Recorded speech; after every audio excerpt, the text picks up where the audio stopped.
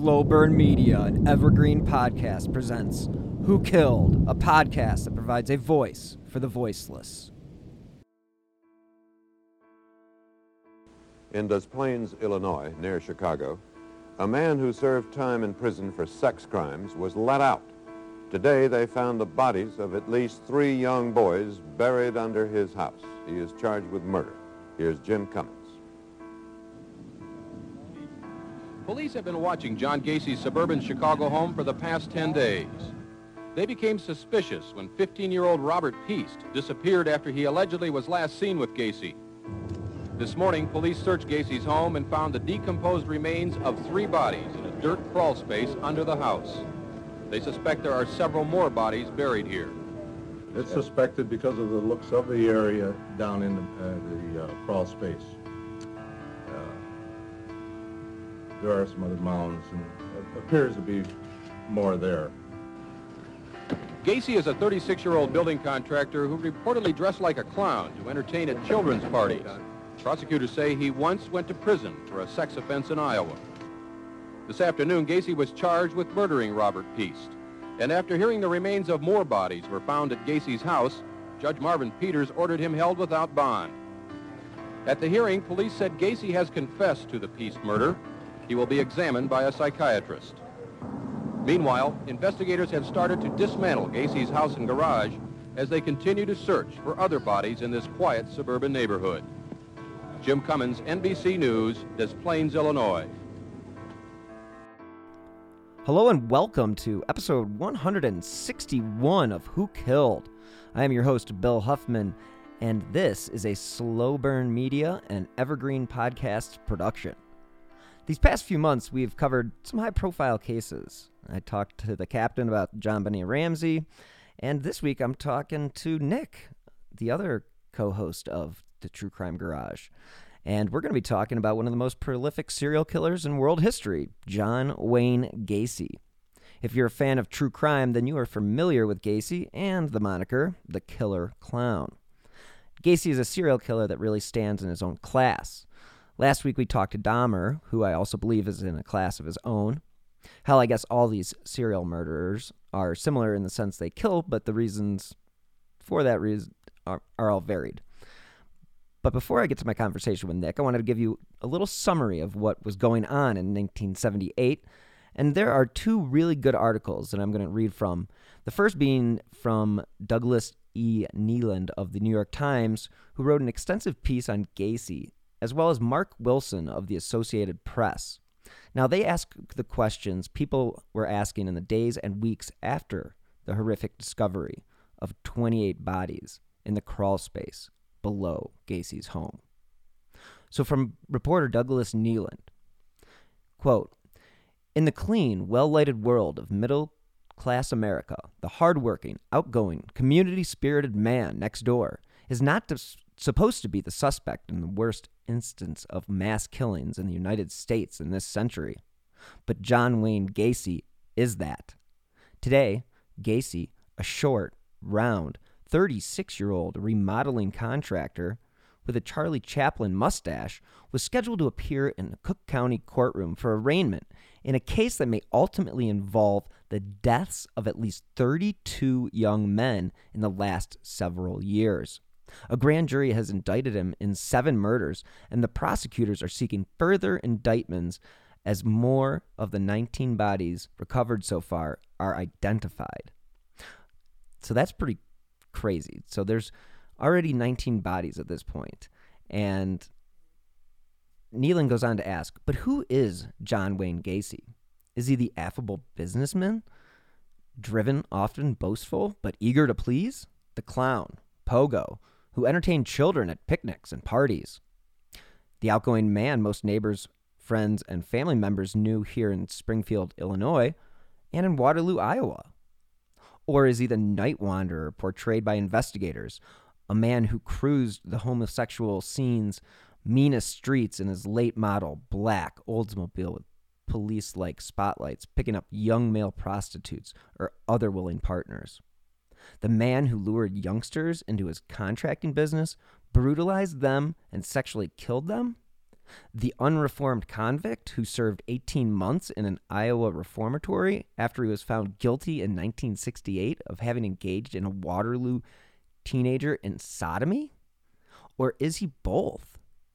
A close look at his past does not provide easy answers as to why and at what point John Gacy's life may have taken the turn that made him the prime suspect in the bizarre sex murders.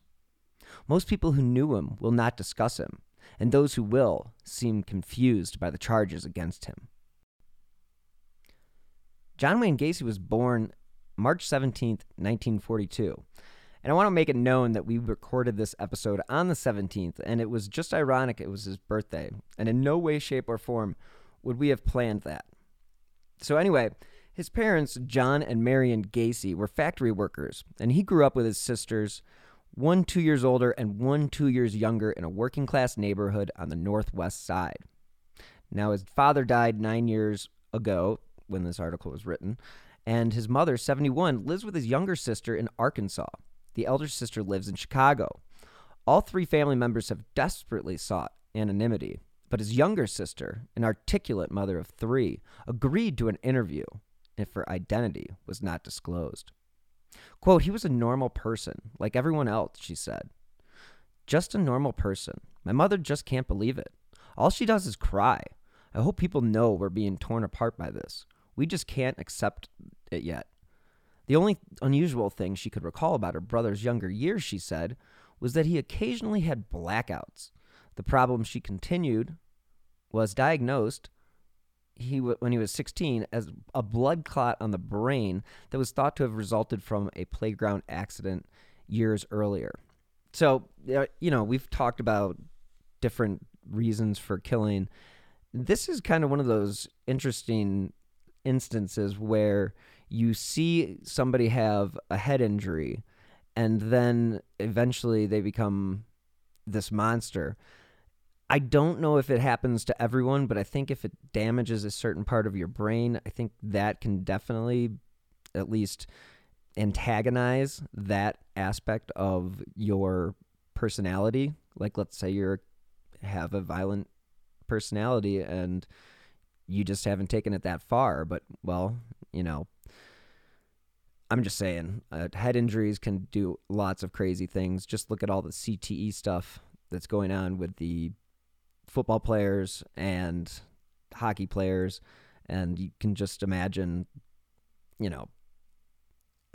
especially if it's back in the 40s or 50s when modern medicine wasn't really modern medicine. It was still, I don't know. It wasn't what it is today. So let's just say if it was something serious, then maybe it would have been treated differently. I'm not sure. I'm not a doctor, nor do I play one on TV. So John Gacy went to a vocational school. Now this is where he took business courses. Now he did transfer to Prosser Vocational High School, but he did drop out after only a couple of months. So his sister would go on to say that he was the sort of brother and son who could not do enough for his family, who stayed in close touch by telephone, who visited once or twice a year. Now, the family knew of his sodomy conviction in Iowa, she said, but it was an incident in his life that he paid for. She tried to focus on other things, such as her brother's desire to play the Pogo the Clown and the other costumes he had designed for himself. Now, she did tell the paper that he always enjoyed entertaining children, which is absolutely fucking disturbing. In 1964, before he was 22, Gacy actually was hired at the Nunn-Bush Shoe Company. Here, that's where he was transferred to Springfield as a manager of the concern's retail outlet at Roberts Brothers, a men's clothing store. That's when he met his first wife, Marilyn Myers. So they actually, this is interesting because his wife's parents, well, her wife's parents, I should say, had purchased a few Kentucky Fried Chicken franchises in the city of Waterloo, Iowa. Now, in Springfield, Gacy had plunged into his job, and this is reading directly from Nealon's article again. In Springfield, Gacy plunged into his job and community life, joining the JCs. He was elected first vice president and chosen as the chapter's outstanding man of 1965.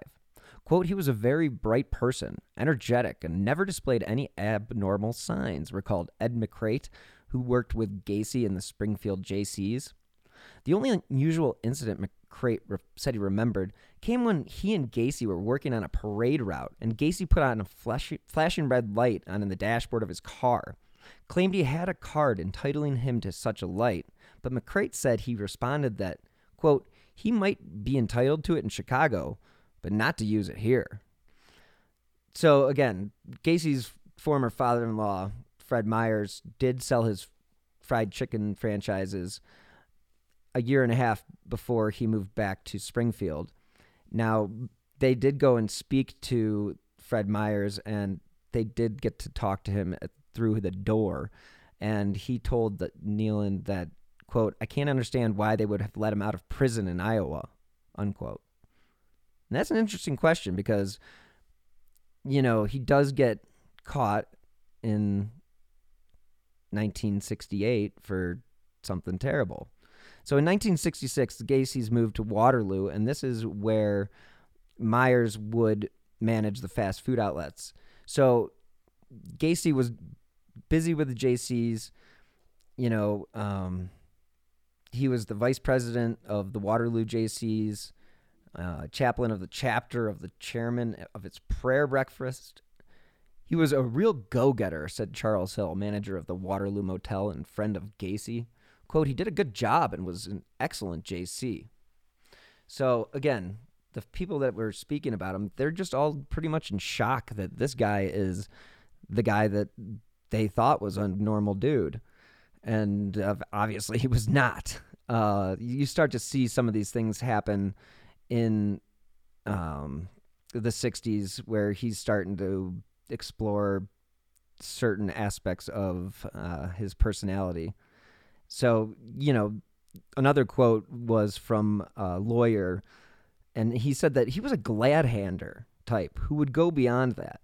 And that was Tom Langlis, and that was a lawyer who knew Gacy through the JCs. Quote, he'd shower too much attention on you as a way of getting more attention himself. Now, again, this is another thing where it's like he's gregarious, but almost too gregarious. And he's kind of, I mean, he dresses up as a clown. But this is nothing against anybody who dresses up as a clown. But I feel like he did that for attention. So, again, there was another quote that came from Peter Burke, who was a lawyer who opposed Gacy in 1968 for the local JC's presidency, which he subsequently won after Gacy was charged in the sodomy case. Quote, he said, quote, he was not a man tempered by truth. He seemed unaffected when he caught in lies. So in May of 1968, there were two teenage boys that told a Black Hawk grand jury that they had been forced to commit, sexual acts for him or to him. And there were jury records of one of the youths that said that Gacy had chained him and begun choking him. But when he stopped resisting, his assailant loosened the chains and allowed him to leave. That kid's lucky. Now, he was indicted and convicted and was sentenced in December 1968. This is what I was referring to earlier. He was sentenced to 10 years at the state reformatory. Now, according to the city psychiatrist, before the sentence for sodomy, he said that the doctor had concluded that Gacy exhibited antisocial tendencies that would not be medically cured. So that goes back to a lot of the conversations we've had about the predilection of pedophiles and people who prey on children, because that is not curable. It's absolutely not something that can be solved by going to jail, by treatment, by anything other than very drastic measures. So it's kind of a slippery slope, let's just put it that way. So Gacy gets out of jail, though, and 18 months. He serves 18 months of a 10-year sentence. Yeah. And so he returns to Chicago. And this is where Mark Wilson of the Associated Press wrote on December 28th in 1978. He said, investigators using trowels and garden tools unearthed the skeletal remains of 6 more bodies beneath the home of John Wayne Gacy, who faces 1 murder charge and is suspected in the sex slayings of 32 young men and boys. Now, he said the bodies were lying face up. Some of them had their underwear stuffed in their mouths. And this was in the muddy crawl space, as I said, beneath the home of John Wayne Gacy. Now, this was also in a suburb of Norwood Park Township. So Gacy actually told police that he buried 27 bodies beneath the house and threw 5 other bodies in a river. Because, that's what you do, I guess. And the Chicago Tribune reported in Thursday's editions, I'm reading directly from Mark Wilson's article here. Thursday's edition, police are using a map drawn by Gacy to locate the bodies under his house. Again, the dude had 28 bodies. Now, they said 27. I think it turns out to be 28. Whatever. It's disgusting either way. The dude lived in a house with bodies. Hey, man, that's just wrong. So far, the map has been completely accurate, said one investigator.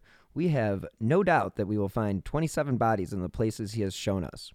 Cook County Sheriff's Sergeant Howard Anderson compared the crime to the 1966 sex slayings of 8 student nurses in Chicago, for which Richard Speck was convicted.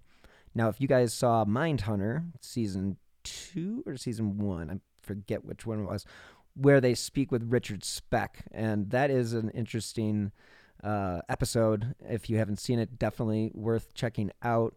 It's obviously fictional, but the interview itself is pretty spot on. I'm pretty sure they did those verbatim, so definitely worth watching that. Again, everybody hopes Mindhunter season 3 will eventually come out, but waiting on you, Fincher. Anyway, back to the story. So Speck was a slaughter, though, Anderson said. This is more grisly because we're just pulling up bones and pieces of flesh.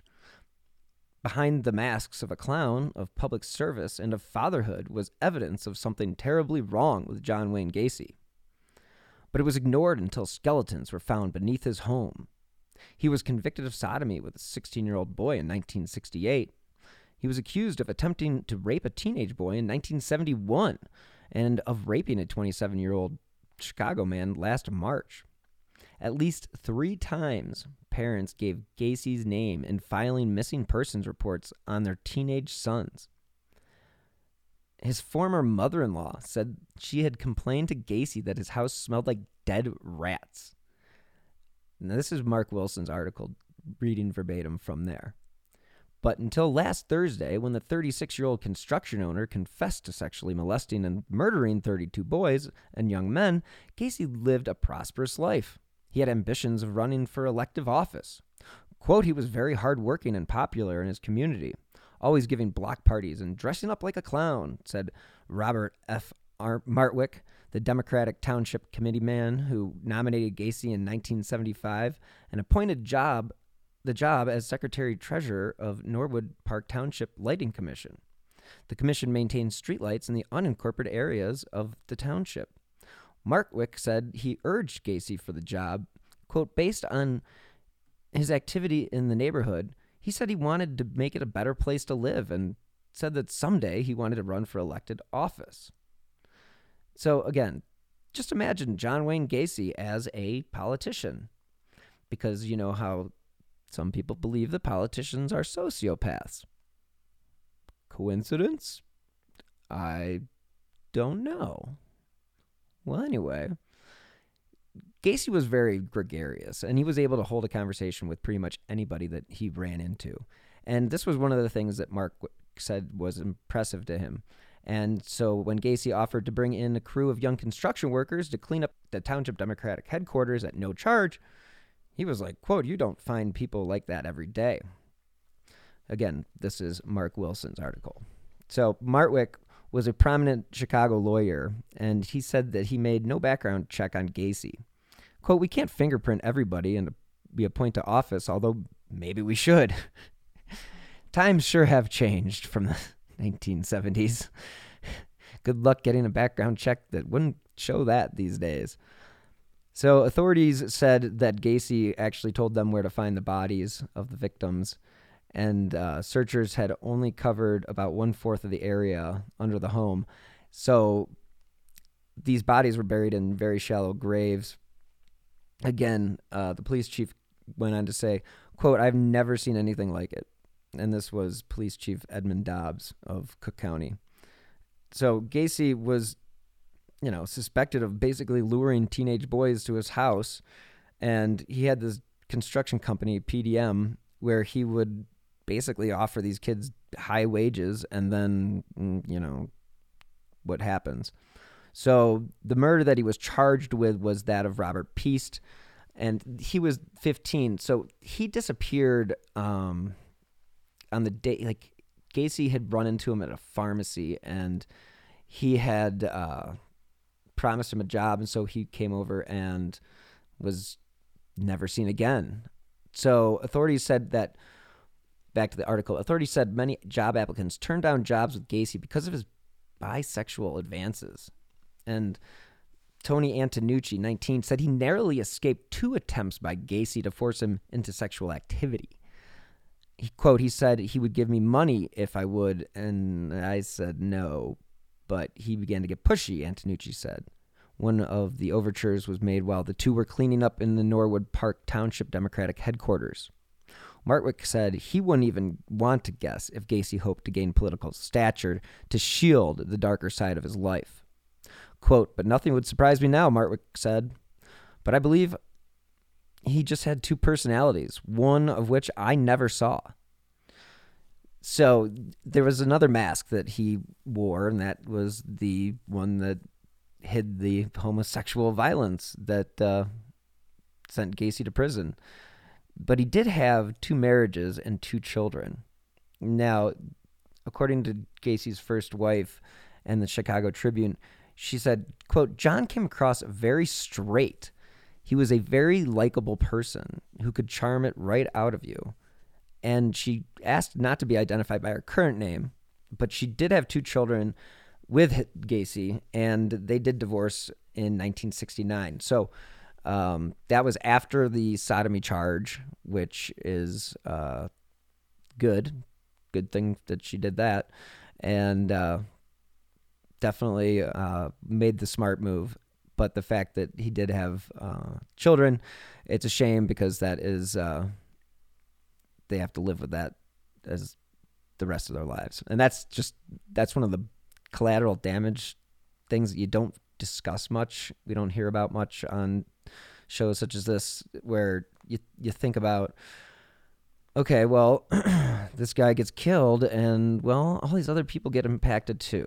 And, it's one of those things that you just have to accept, but it's really hard to understand that that people can live 2 different lives, and Gacy was clearly a master at that, and it's very odd. So he did end up getting married again to Carol Boffin. Now, this was in 1972, and she actually said that he, quote, "started bringing home a lot of pictures of naked men just before they separated."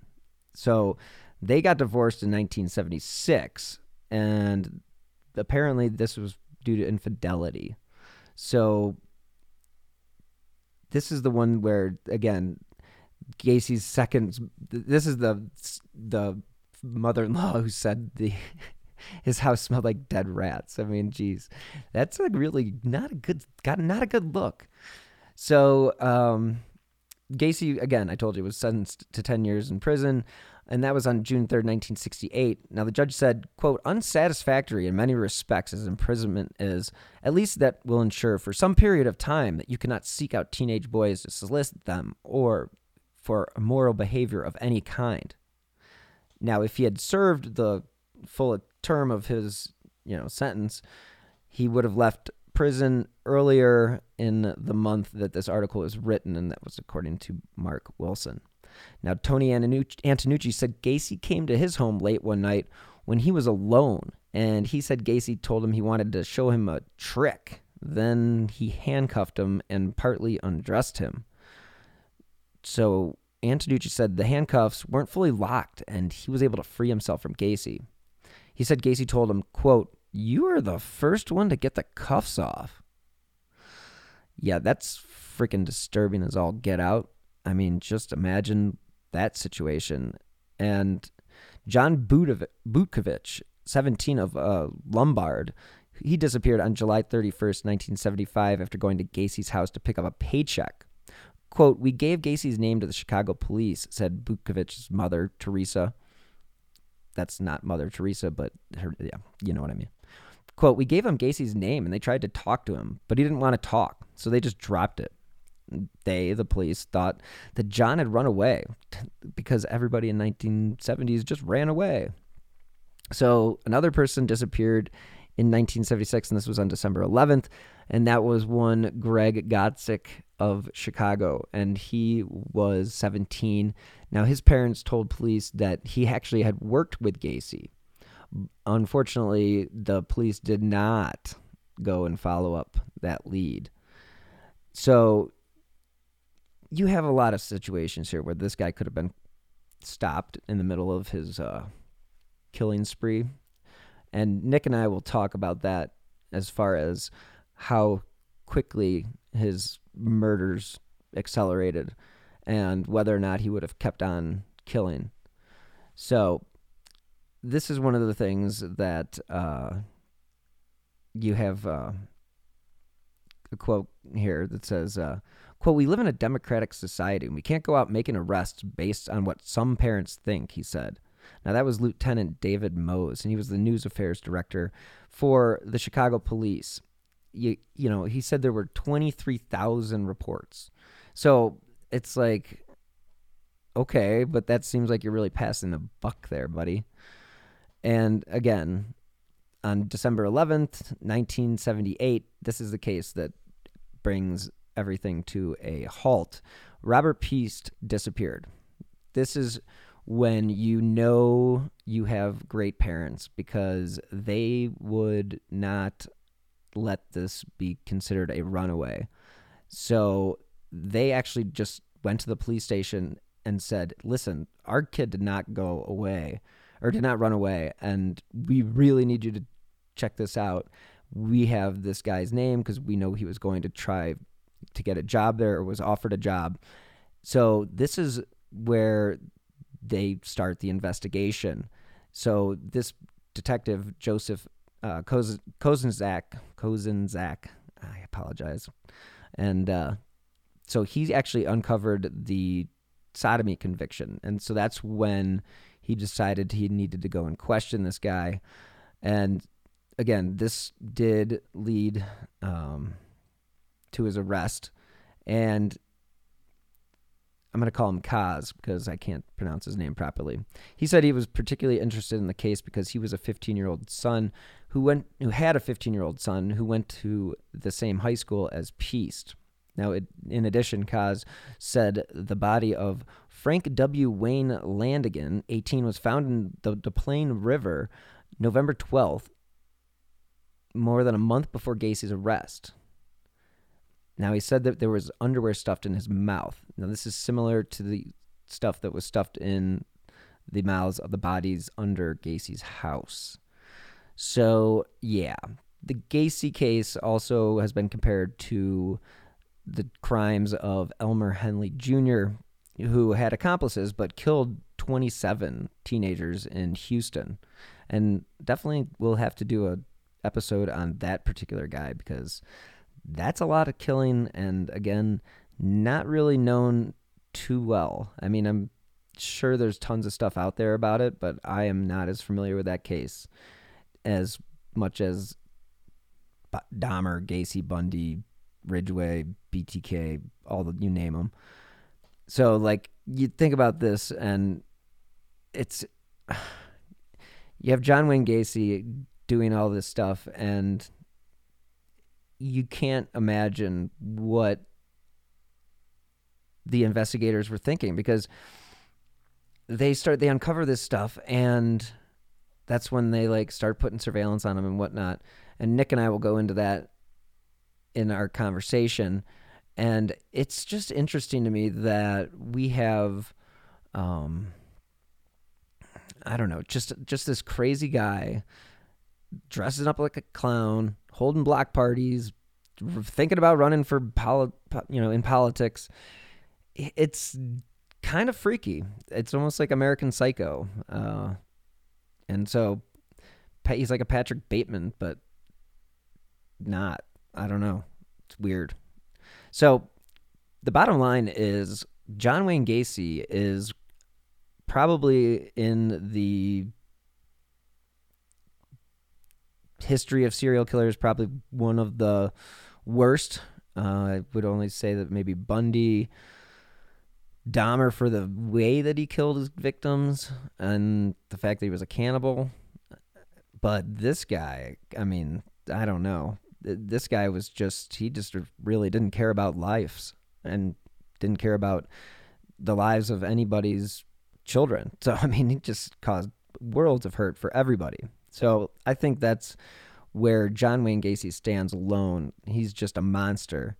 And they're all monsters, but he is a true through and through monster. And with that being said, let's go into my conversation with everyone's favorite guest, Nick from the True Crime Garage. But real quick, before we jump into our conversation with Nick, I want to talk about this week's sponsor. This podcast is sponsored by BetterHelp Online Therapy. We all know relationships take work, especially the most important one you have in your life, and that's the relationship you have with yourself. You know, a lot of us will drop anything to go help someone we care about. We'll go out of our way to treat other people well. But how often do we give ourselves the same treatment? I know I go out of my way to take time each day to focus on myself. It's just an essential part of my routine. This month, BetterHelp Online Therapy wants to remind you that you matter just as much as everyone else does, and therapy is a great way to make sure you show up for yourself. Listeners of this show know I'm a huge fan of mental health and therapy, and I have personally been involved in it since I was a kid. So, BetterHelp is online therapy that offers video, phone, and even live chat sessions with your therapist, so you don't have to see anyone on camera if you don't want to. It's much more affordable than in-person therapy, and you can be matched with a therapist in under 48 hours. Give it a try and see why over 2 million people have used BetterHelp Online Therapy. This podcast is sponsored by BetterHelp, and Who Killed listeners get 10% off their first month at betterhelp.com/who. That's BetterHelp.com/who. Welcome back to the show, Nick. It is a pleasure to have you on Who Killed once again, and this week we are talking about John Wayne Gacy. How do you feel about that? Well, I feel good to be back, Bill. I thought, it's been a while. I was wondering if I did something to not make it on the show anymore. I think it has been a while since you've actually been on, but I will say that it has not been your doing. It has been a busy first part of the year for myself, as well as the podcast, as well as the other shows that I've been producing. So it has been a wild ride for 2022 so far. So I'm very thankful that you are on the line today. And again, you host True Crime Garage with the Captain. And just before we get to that point, where can people find your show? Well, we are on every podcast platform that I can think of. Apple's a great way to listen to it, the Apple podcast. So is Stitcher, our good friends over at Stitcher. But yeah, check out True Crime Garage. We did a couple episodes recently that your listeners will really enjoy. I believe this was a case from Northeast Ohio, from the Kirtland Hills, Ohio area, where Raymond Timbrook, He was killed 30 years ago this month. So it's an anniversary, a sad one, a bad one, but we're trying to bring renewed awareness to his case and remind everybody that it's still unsolved all these years later.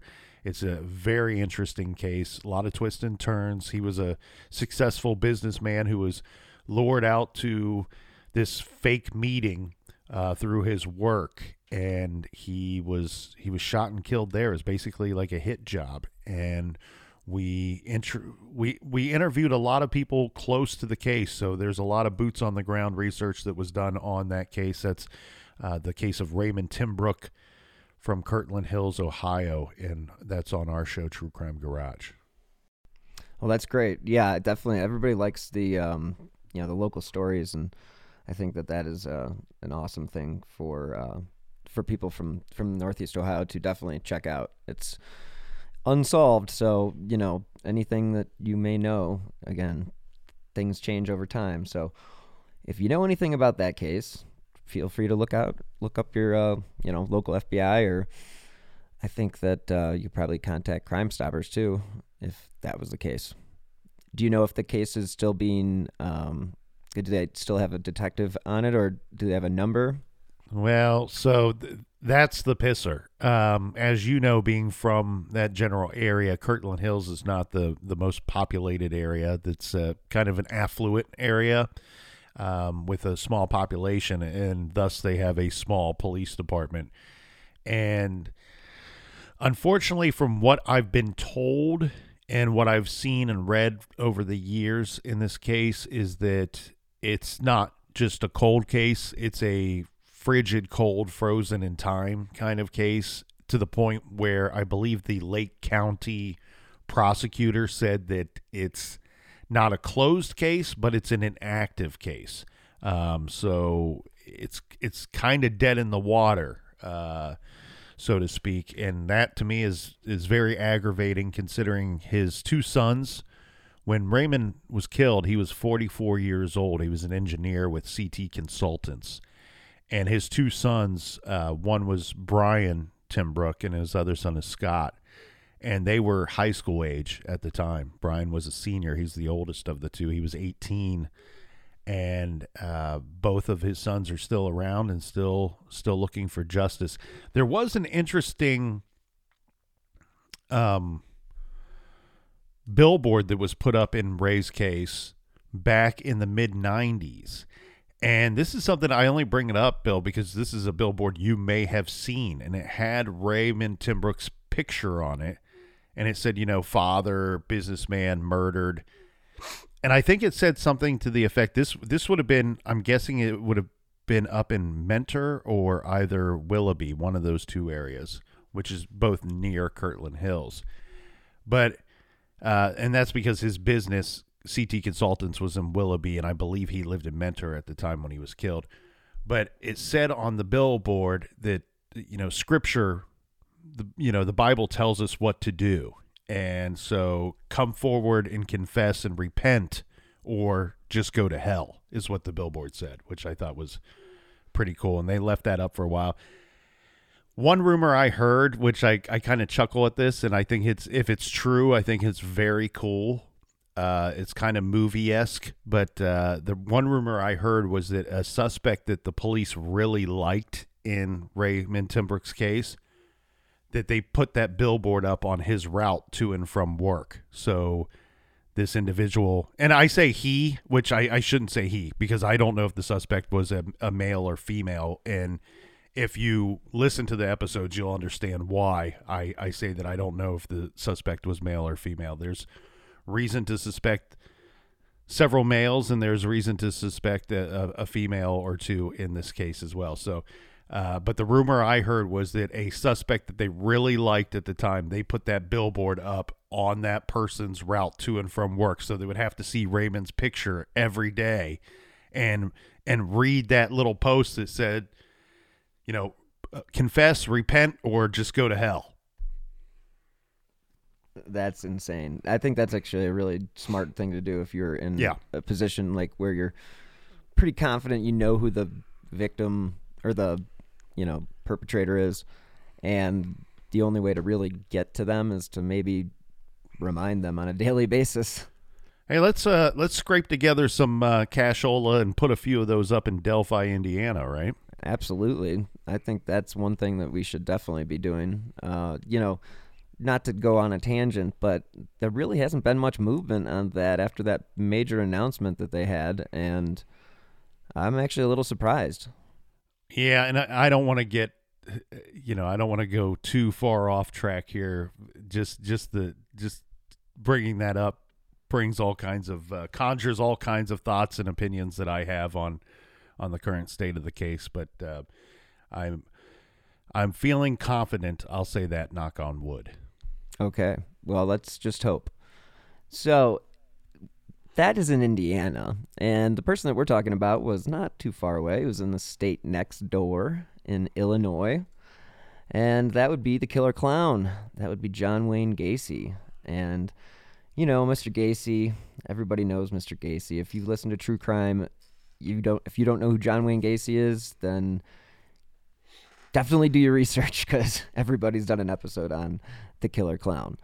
So John Wayne Gacy was a serial killer, obviously, in Chicago. And I wanted to start off today talking about, when he first got arrested, and then the discovery of all of the bodies and all the victims, because it's really shocking how many people this guy impacted. And for a lot of people in the neighborhood, he was considered a somewhat normal guy. I mean, he was a local clown, and I know they got that, and everybody loves to jump on that killer clown line because he was a clown.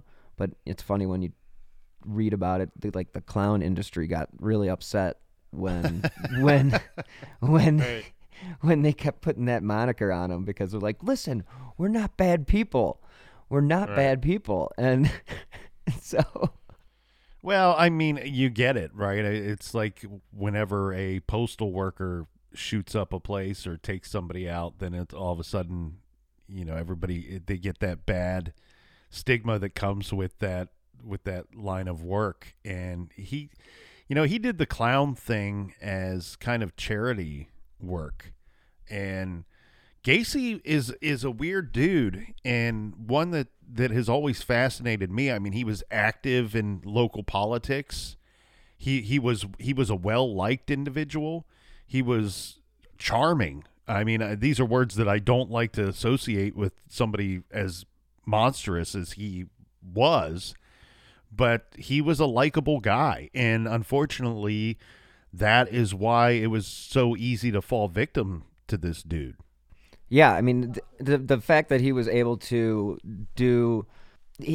get these kids and get their trust, and the fact that he was able to do that, it kind of goes in line with what he was doing. I mean, he was he was doing all that stuff in the community and building good will.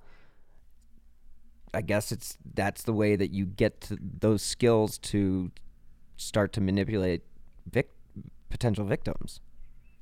Yeah, and he collected a lot of his, I think collected is a good word to use here. He collected a lot of his victims from his business, which was PDM Contractors, which stood for painting, decorating, and maintenance. So he was a business owner. He was a successful business owner, and he procured a lot of his victims from his work, where he would employ these individuals or with the ruse of offering them employment, lure them to his home. And then once you were one-on-one with this guy, it's like that old line from the Tool song. Once I saw them, I knew they were mine. And what they mean by that is I knew they were dead. I was going to possess this individual. And that's kind of how it was with Gacy. If you were one-on-one with him at his home, the chances of you leaving there are between the margins of slim and none. Similar to the Jeffrey Dahmer situation. I mean, I just Yeah, covered him. Dahmer's offering money and, hey, you want to take some provocative photos or hang out and drink some beers at my place? And next thing you know, he's trying to turn you into a sex zombie. Yeah, right. And that's actually, I wonder, because Dahmer wasn't stupid. I wonder if he was aware of Gacy's tactics, because if you look at his the first thing he was caught for, he was sexually assaulted Donald Voorhees, and that was in 1967. Now, Gacy also tricked some teenagers into believing he was commissioned to conduct homosexual experiments in the interests of scientific research and paid them up to $50 each. Sounds very similar to what Dahmer would do when he would offer people $50 to take nude pictures. But it's interesting because he goes and he gets arrested for this, and he does go to jail.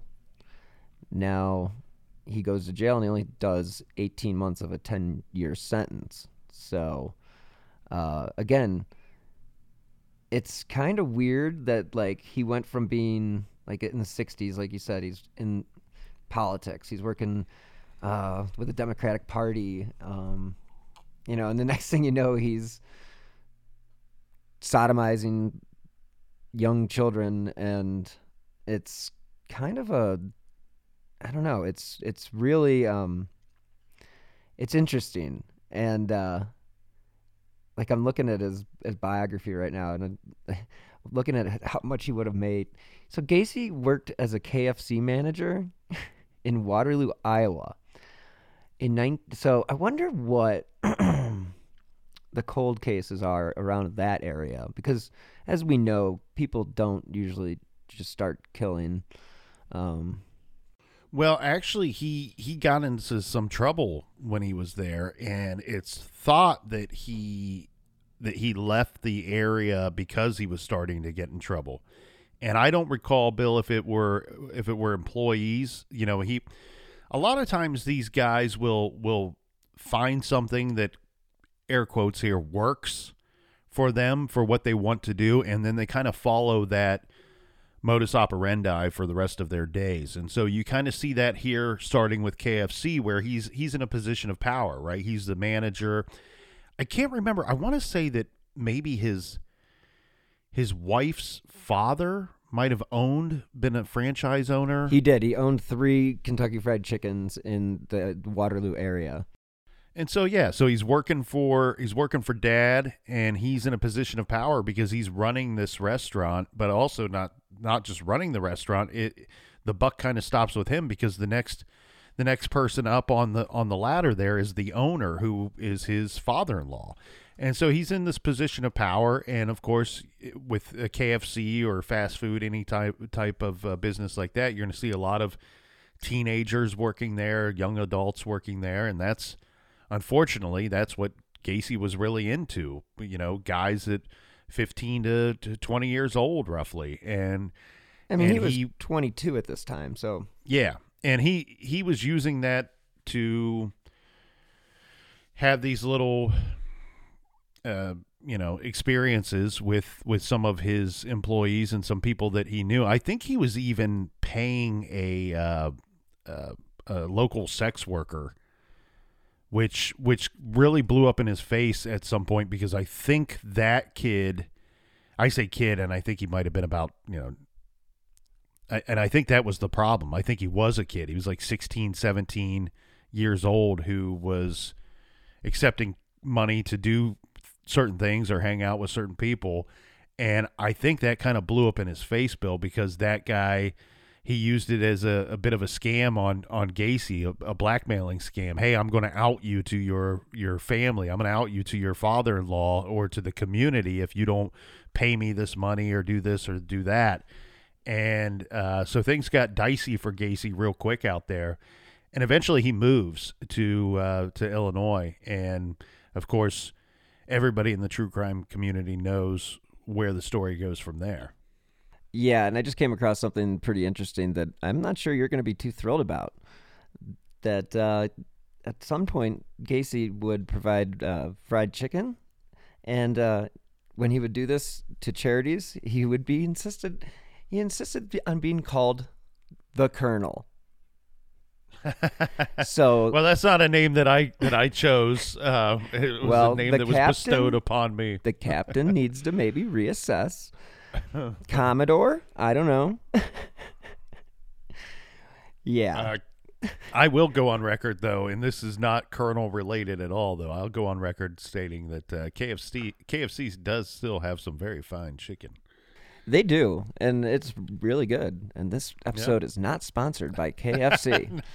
Hashtag not a sponsor. Not a hashtag, not a sponsor. But if you want a sponsor, please reach out. But yeah, I mean, so that's basically what he was doing in Waterloo. Before he went to Illinois, he was fine-tuning his method. Like, he was having these after work parties, and where he play pool with the kids and give them alcohol and try sexual advances on them, and then say, I was just kidding, was just screwing around if they didn't want to do anything.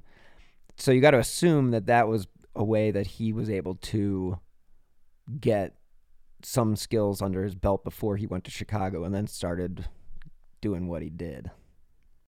Well, and you brought up something that's interesting to ponder here, and I'll throw in my 2 cents on it with Dahmer, wondering if Dahmer may have learned about some of these other types and mimic some of the things that worked successfully for them and avoid things that didn't work for them. I'm guessing here, and I've listened to and read quite a bit of Dahmer's interviews, the ones that he agreed to before he was killed. And I don't recall him ever referencing any other serial killer or any of those types of methods that I could recall.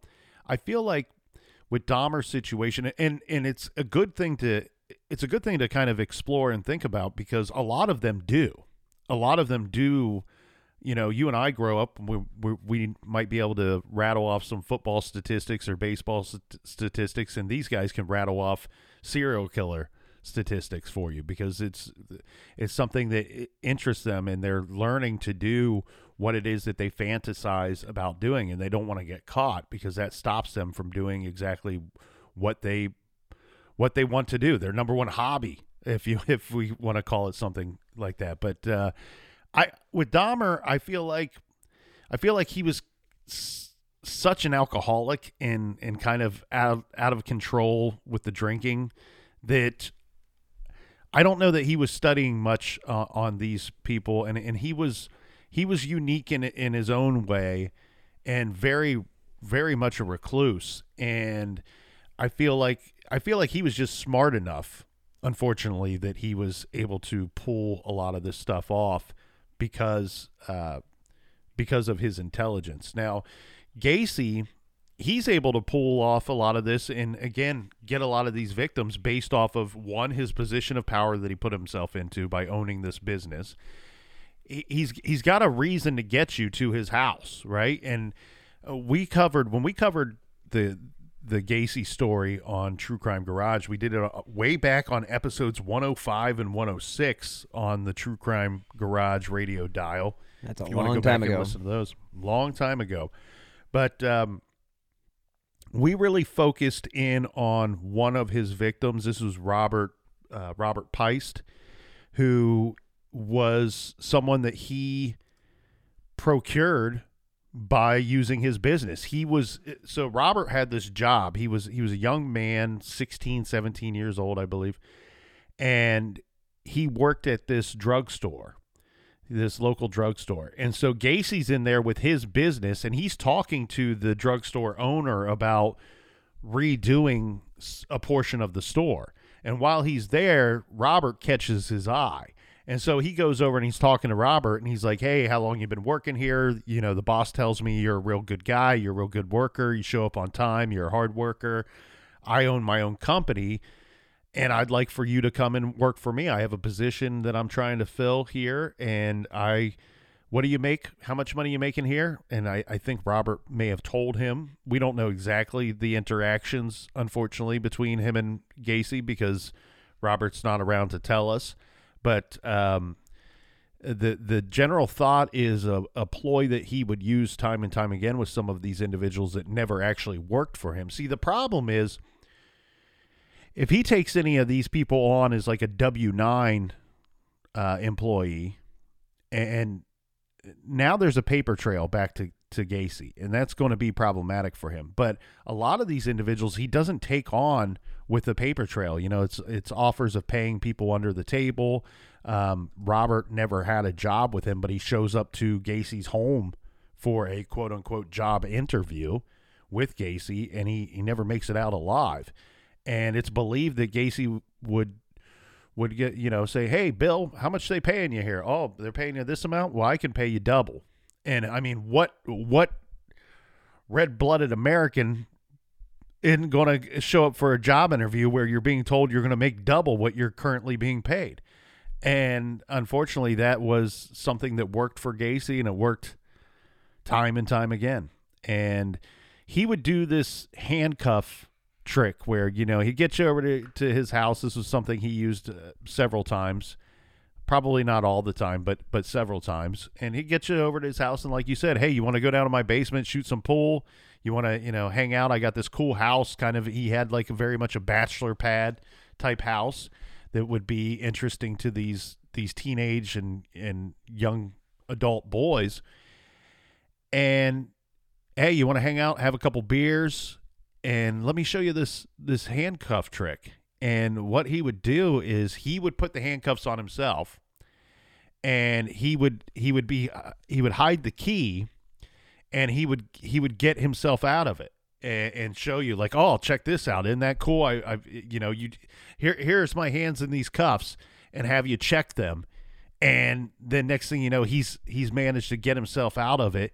And then he goes, hey, I'll teach you how to do this. Let me show you how to do this. And next thing you know, the handcuffs are on you, and you don't have the key. He doesn't have any plans of teaching you how to get out of those handcuffs. And now you're in big trouble. You're in big trouble. And this is something that he did several times when he'd have these victims in his home. I think Robert was the one that really kind of put the nail in Gacy's coffin, to be honest with you, because he was the last. I mean, that was the one that really got the police on his tail. And the whole tricking of the magic trick. Here, let's try these handcuffs on. I mean, could you be in a more vulnerable position than being handcuffed and not having a key? I mean, it has to be the worst feeling ever. You mentioned it earlier about once they're in the room, they're theirs. Well, yeah. Unfortunately for Robert, Robert Piest, gosh, you know, that whole pharmacy thing, you know, where he's talking to the guy. He actually talks to the mother, doesn't he? I believe he talked to the mom. Yeah, I going off of memory here, but I think there was something of that because I believe that Robert told his family that he was going for this job interview and that he was going to go talk to this great guy, John Wayne Gacy, who owns this business that is in the process of remodeling the drugstore that I work at. And this is going to be a really good opportunity for me. And I think, man, rest in peace, Robert. You know, you look back in some of these cases, you can find yourself in some of these cases. And when I talk about somebody like Robert, I kind of see a little bit of myself.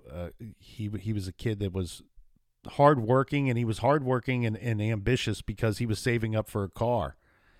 And of course, he wanted to go talk to this John Wayne Gacy about this good job opportunity, double his hourly pay. Yeah, $5 an hour was a lot back then. Only because it would get him that much closer to his dream of owning his first car. And really sad story, but we big time kudos goes out to Robert's family. Yes, because they spearheaded basically taking down John Wayne Gacy, and it was at their insistence that the police really got involved and got caught on to this dude, this monster, and what he was up to, because, you know, I believe that they called the police and they're like, hey, our son never came home. He's missing. This is not like him. He's a responsible kid, and he's not come home. And of course, this is way back when the common response would be, well, he's a what, 16-year-old boy. He probably out partying with his friends. He'll come home when he gets hungry. Yeah, he probably ran away. That typical response. And so his family is like, yeah, that's not good enough. We are not accepting this as the response from our public servants here. So they went to the police department and demanded, hey, you let us fill out the forms. You let us put in the missing persons report right here and now, and we'll file as many of them as it takes for you guys to get out there and start looking for our kid. And that's what really kind of tips the police off. And again, I'm going off of memory, and I'm probably missing some of the details here, Bill, but basically the police start looking into these missing persons cases, and they're like, there's kind of a central figure here. Well, so what happens is, yes, it was the morning after that Robert did not come home when they went to the police station and just demanded that this is not a runaway, this is a missing person. And that's when they talked about this Gacy character, and the police actually, that's when they started looking into this background. So the officers actually discovered that, yeah, he had a prison sentence for sodomizing a 15-year-old boy. So that was definitely something that they were aware of, and then they started working the case, basically. And it's similar to that scene in Goodfellas when, and almost a reminder of like the Wayne Williams case, but like when they had all these surveillance vehicles following him around, and he became one of those, he was the guy that would be like, hey, come and have lunch with me. Yeah, he would toy with them, and sometimes he would go out on fake errands and just kind of drive around and force them to follow him around. And you're right, like he did kind of the Beverly Hills Cop Axel Foley thing, you know, send him some food while he's somewhere getting something to eat, and he really toyed with them for quite some time. And I think there's one of those straight to video movies about Gacy where I think in that movie it shows him sitting on his front lawn in a lawn chair drinking beers, just staring at the car.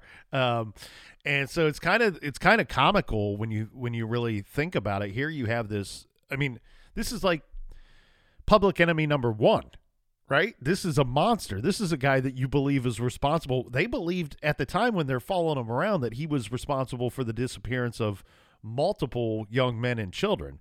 It wasn't quite the number that they find out later when they tear through his home.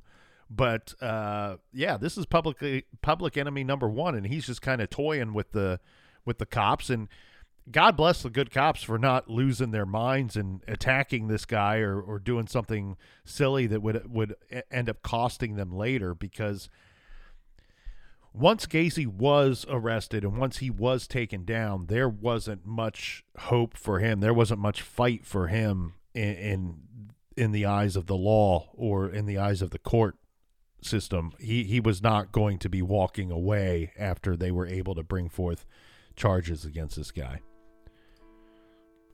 And on that note, we are going to end this week's episode. And next week, you can listen to part 2 of John Wayne Gacy with Nick from True Crime Garage. And again, as you know, you can find all of True Crime Garage shows on Stitcher, Spotify, Apple Podcasts, Google, as well as you know that I drop new shows of Who Killed every Friday. And you guys know that you can help support the show directly using the Venmo app by using my username at Bill-Huffman-3. Now, every contribution does help keep these slow burn podcasts running. And again, that is a way to directly support independent journalism. So you could also leave a 5-star review on Apple Podcasts or wherever you listen to your favorite shows. And again, those 5 stars do help keep the important cases that I cover in the spotlight. So, again, if you'd like to stay up to date on the cases I have covered, as well as the new shows I have in the pipeline, always follow me on Twitter at BillHuffman3. Thank you so much again for listening, and as always, until next time, stay healthy and be safe.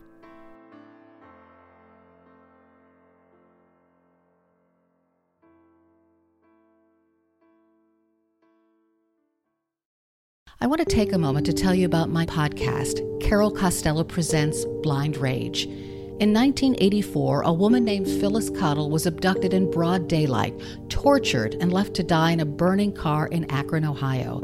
At the time, I was a rookie reporter covering this horrific story. Since then, I've reported every kind of crime imaginable. I've been able to leave most of them at work, but not this one, the one that buried itself under my skin and stayed put. Phyllis Cottle was a badass woman, and I want to tell you her story. A production of Evergreen Podcasts and signature title of the Killer Podcast Network, you can find Carol Costello Presents Blind Rage wherever you get your podcasts. Discover more great true crime and paranormal programming at killerpodcast.com.